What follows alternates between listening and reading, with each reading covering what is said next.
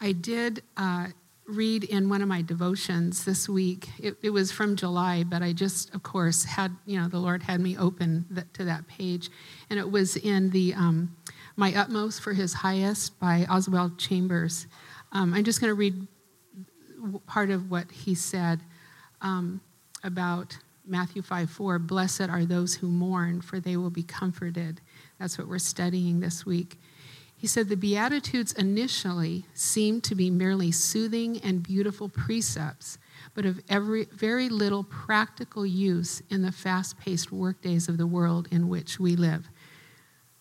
We soon find, however, that the Beatitudes contain the dynamite of the Holy Spirit, and they explode when the circumstances of our lives cause them to do so.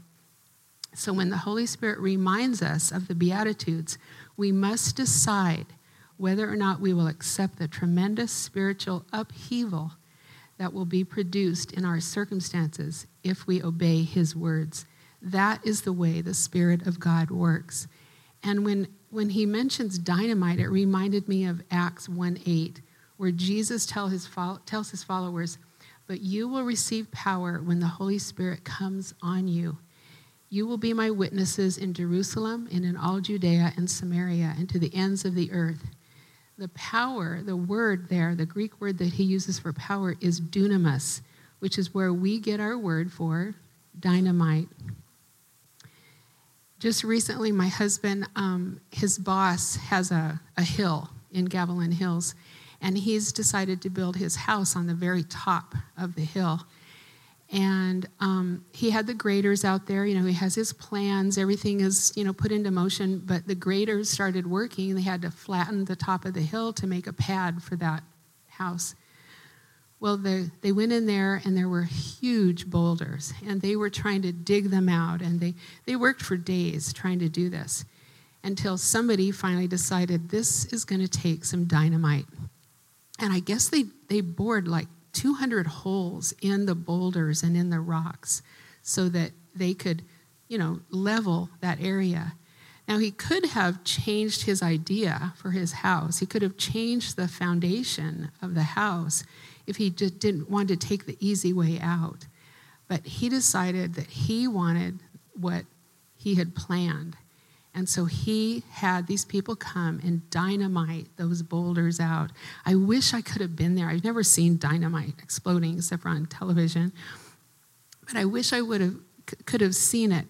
And this morning as I was driving in, this wasn't part of my lecture, but I just thought, that's how the Holy Spirit works in our life.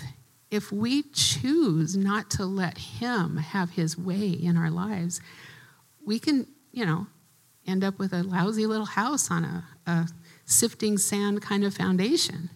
But if we let him dynamite explode into what he has planned for us, then we can have this amazing house on a hill, the mansion that the Lord is preparing for us right now.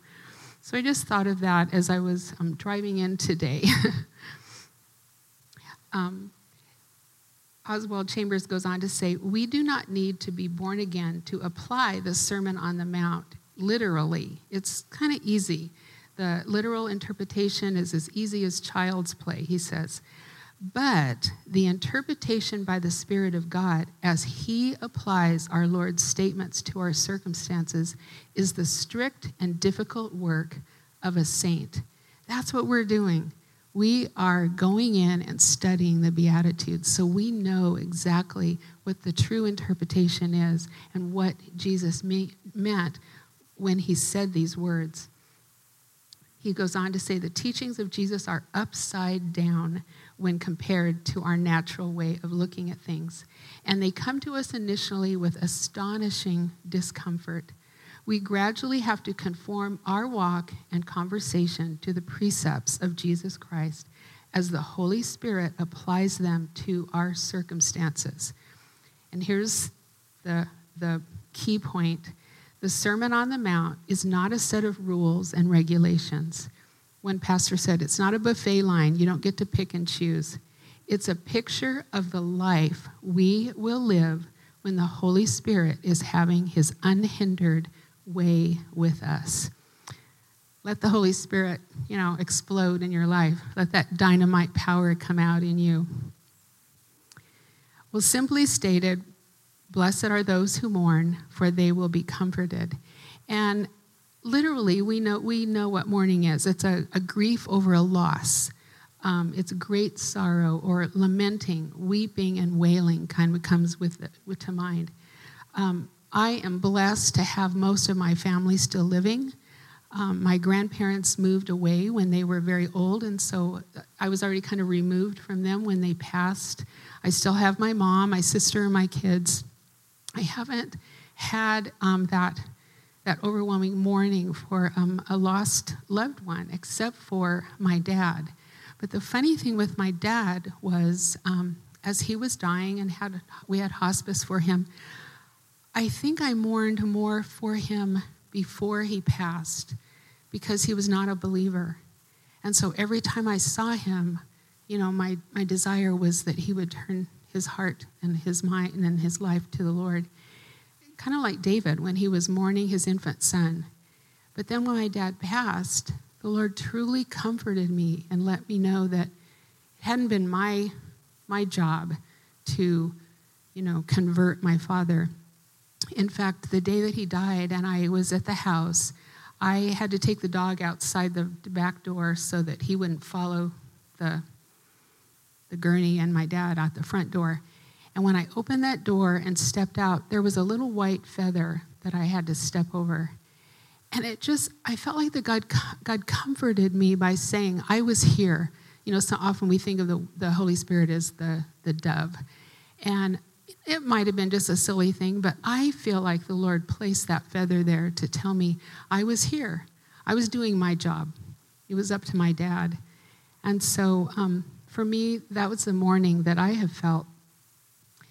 One of the world's answers to mourning is time heals all wounds. Well, I had a neighbor, and she and her husband had been married 59 years when he passed. And so I saw her mourning, and it seemed like it lasted a long time. And because I don't have an experience with that, I asked a counselor one time, well, how long will it be before she stops mourning? I was kind of stupid about it, right? Well, she said, how long have they been married? And I said, 59 years. And she goes, it could be 59 years. Oh, maybe time doesn't heal all wounds. But if you have the Holy Spirit, you are comforted in that time. I know that Rose, my neighbor, was comforted when her granddaughter came. And she was teaching her granddaughter to cook and to garden and stuff like that. And she was a believer. So I know that she was comforted even though she was mourning. My mom, I see her going about her business. She's been very independent in her widowhood. Is that how you say it?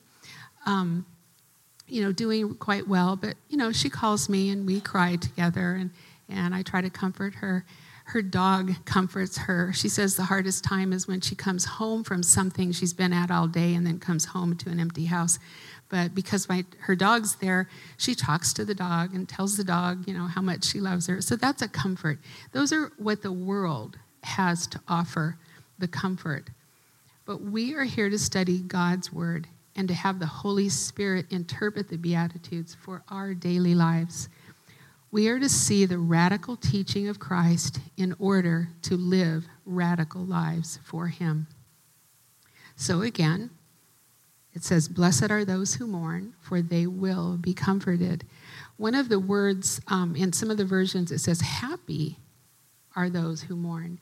And I have a note in my Bible that probably a pastor said, blessed means happy are those who know they are the object of God's grace.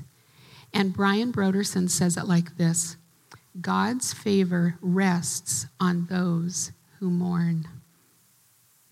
Well, this beatitude follows the one that we studied last week. Blessed are the poor in spirit. And Chuck Smith says, this poverty of spirit comes from a true encounter with God. It's the action of surrendering all to him, to emptying yourself in order to be filled with his spirit. And we know that we must die to self and all the world has to offer to gain the kingdom of God. And we looked at words like lowly and humble in spirit last week when we were studying that beatitude. Well, the second thing he said is when we see ourselves in the light of God, we see the truth about ourselves. When we were singing that song about the breath in my lungs, I thought, oh my goodness, I can't even live, I can't breathe without him putting the breath in my lungs. Well, what is it we see when we look at God? We see that we're bankrupt without any way to purchase or secure our salvation.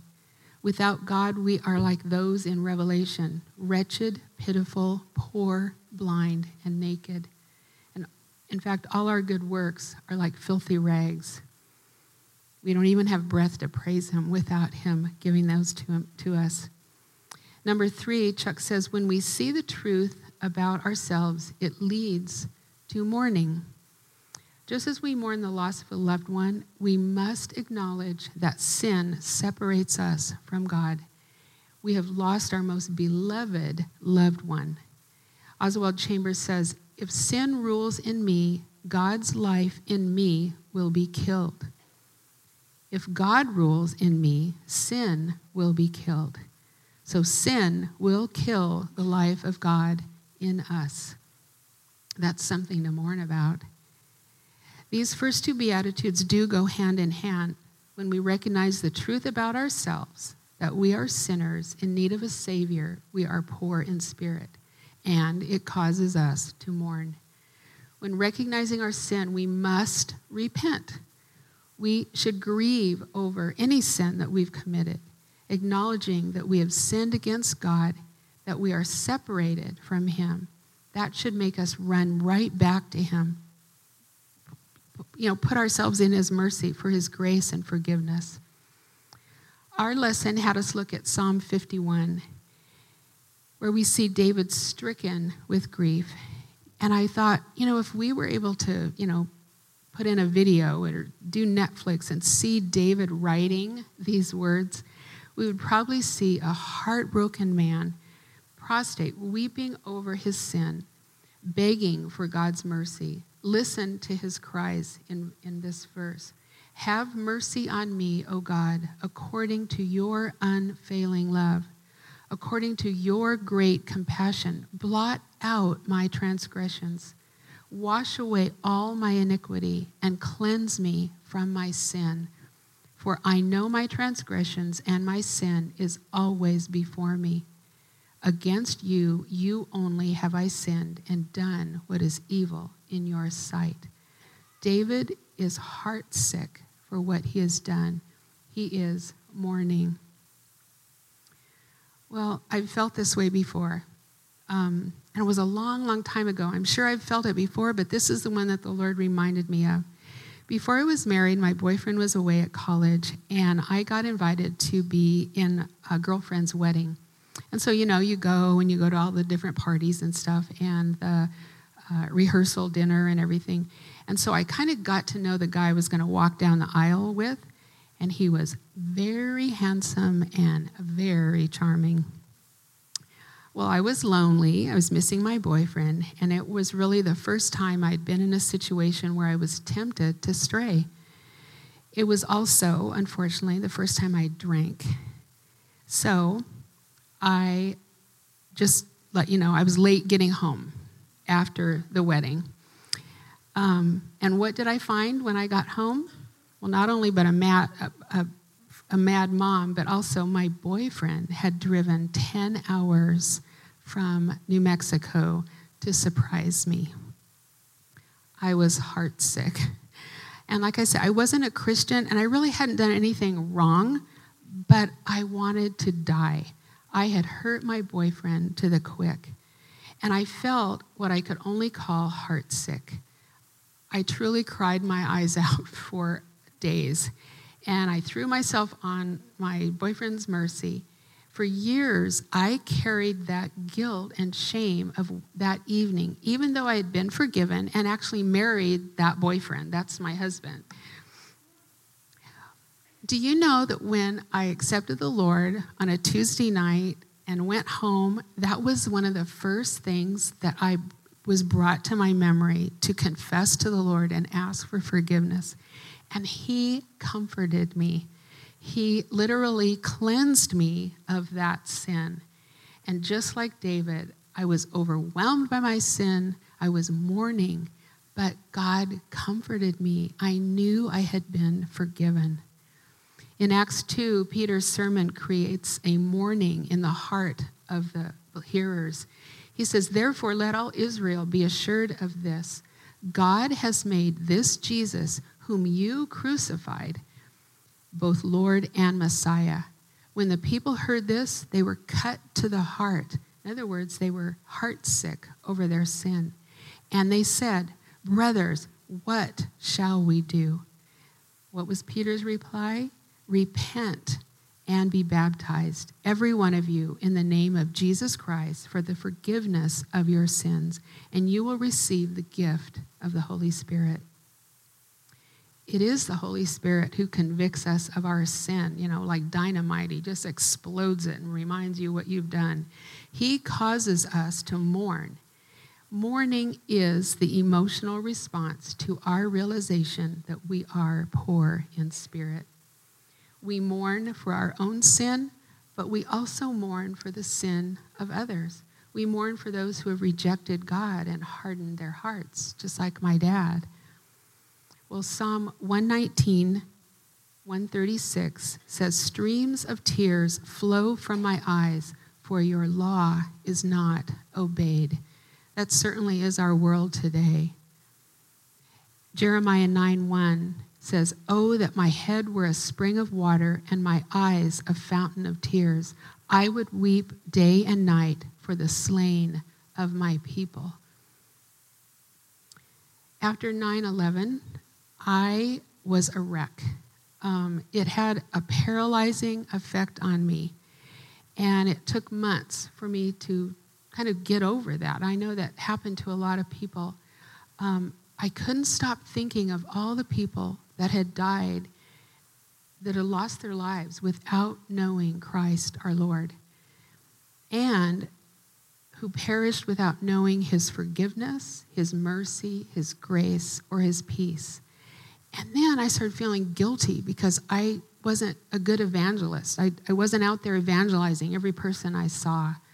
I felt ashamed that I had not even convinced my sister or my dad to accept Jesus as their Lord and Savior. The stress of that, talk about stress affecting you physically, I ended up with shingles. I had panic attacks and anxiety attacks. I was in a shopping mall one day and I just kind of lost it. I couldn't remember where I was. I couldn't remember where my car was. I just sat on a bench and cried. It was before cell phones for me, and so I couldn't even call anybody. It was miserable. And I was mourning over all of those people, but mourning my sin of not being able to be out there and telling everyone about the Lord. Well, that's really not the kind of mourning we need to be doing.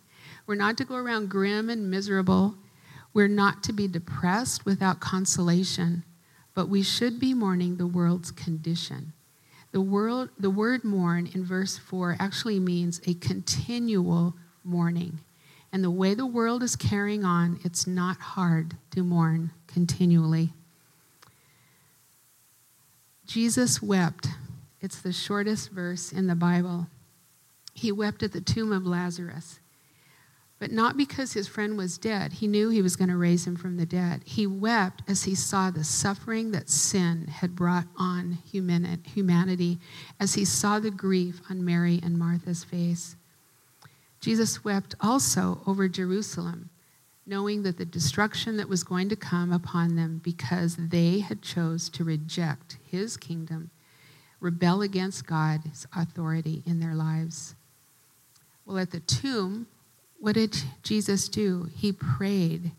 He said, "Thank you, Father. I knew that you always hear me, but I said this for the benefit of the people standing here, that they may believe that you sent me." So I decided a long time ago after all the anxiety and everything that happened after the 9/11 attacks, that the one thing that I could do was pray. And sometimes it's more for the benefit of those around me. I make sure I pray at restaurants. I pray when my sister is around, whether she likes to hold the hands around the table or not. I used to pray for my dad, in his hearing when he was dying. And the thing is if you drop down to verses 13 through 15 in our passage, it says, "You are the salt of the earth. But if the salt loses its saltiness, how can it be made salty again? It is no longer good for anything except to be thrown out and trampled underfoot. You are the light of the world. A town built on a hill cannot be hidden. Neither do people light a lamp and put it under a bowl. Instead, they put it on its stand, and it gives light to everyone in the house. You should continually mourn for those who are lost, but you also need to continually pray and live a lifestyle that glorifies God and provides those who are watching with a picture of Christ." Well, I told you that Beatitudes were radical teaching for radical living, but you can't live a radical lifestyle without help. The Holy Spirit is your helper. He's your intercessor, your advocate. He is your comforter. When you look at the Greek word for comfort, you find parakaleo. Reminds you of Paracletus, right? It means to draw near, to console. Para is beside, above, among, and kaleo is akin to. Jesus told us that he was going to send us a comforter akin to himself, to be beside, among, and in us. The Holy Spirit is our comfort. The Holy Spirit is the one to give us assurance of our salvation. He teaches us the truth that sets us free from our guilt and from our shame. He convicts us of our sin so that we can confess and repent and be forgiven. Here's what Isaiah declares about the Lord and his comfort from the New Living Bible. "The Spirit of the sovereign Lord is upon me, for the Lord has anointed me to bring good news to the poor. He has sent me to comfort the brokenhearted. He has sent me to tell those who mourn that the time of the Lord's favor has come. To all who mourn, he will give a crown of beauty for ashes, which is a sign of mourning, and the oil of gladness instead of mourning." When I read that verse in our lesson, it reminded me of my mother-in-law. She has dementia, and she used to live alone, but now she's in a board and care, being very well taken care of by hospice. I often, after I visit, find myself kind of in mourning for her. She's still with us, but her mind is gone. So she's with us in body alone. She's just not herself. But she has been given a crown of beauty. She looks so much better than she used to when she lived alone. I'd often find her unkempt and wearing soiled clothes, and she was kind of afraid to get into the tub, so she didn't wash her hair very often. There was just, something that was so different now that she's under hospice care. Now when I visit her, she looks at peace. She's clean. She's radiant. She's told me that she is blessed. Her skin always seems smooth with lotion and sweet smelling, like the oil of gladness in that verse. And that, seeing her like that, has soothed my mourning. And seeing her so well taken care of comforts me to no end. Blessed are those who mourn, for they will be comforted. Remember, God's favor rests on those who mourn, for the power of the Holy Spirit is in them and comforts them. Brian Broderson says, "Without acknowledgement of our sin, there is no mourning. Without mourning, there is no forgiveness. And without forgiveness, there is no comfort." Comfort comes from forgiveness. Comfort comes from knowing God is in control. Comfort comes from the hope of the future of our Lord's coming kingdom. Comfort comes from knowing God sees me, not for who I really am, but through the blood of his Son, Jesus Christ, the God of all comfort. Let's pray. Father, I thank you so much for this lesson. For sometimes we do look at the Beatitudes and think, oh, that's easy. I understand that, but you really have to dig in deep and let the Holy Spirit interpret your word so that we can apply it to our lives. And so, Father, I pray that as we meet in our groups, that we will hear even more nuggets of truth that you have shown each lady here. And Father, we pray that we will be changed, that we will have a testimony, that others will see that we live a radical life through your Holy Spirit that comforts us. We pray in Jesus' name, amen.